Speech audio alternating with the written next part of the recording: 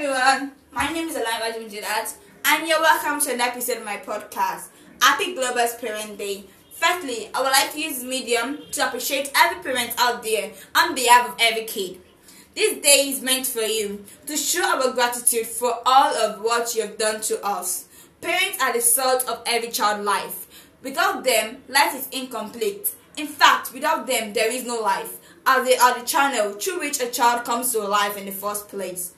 They are great, unique people, set of people who struggle day and night with a single goal, that is to bring the best out of their children. They strive with all they got to commit to the success of their children. They are mini gods of every child. They are protective shields covering their kid from any harm, professional molders who shape the structure of the lives of their kids. Why shouldn't we celebrate these wonderful heroes, these great people? Their great impact in our life is uncountable.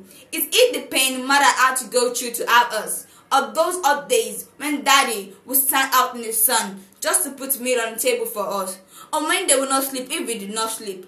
Or when they will not eat if we did not eat? Our happiness is the happiness. Our pain is the pain. Our victory is our victory.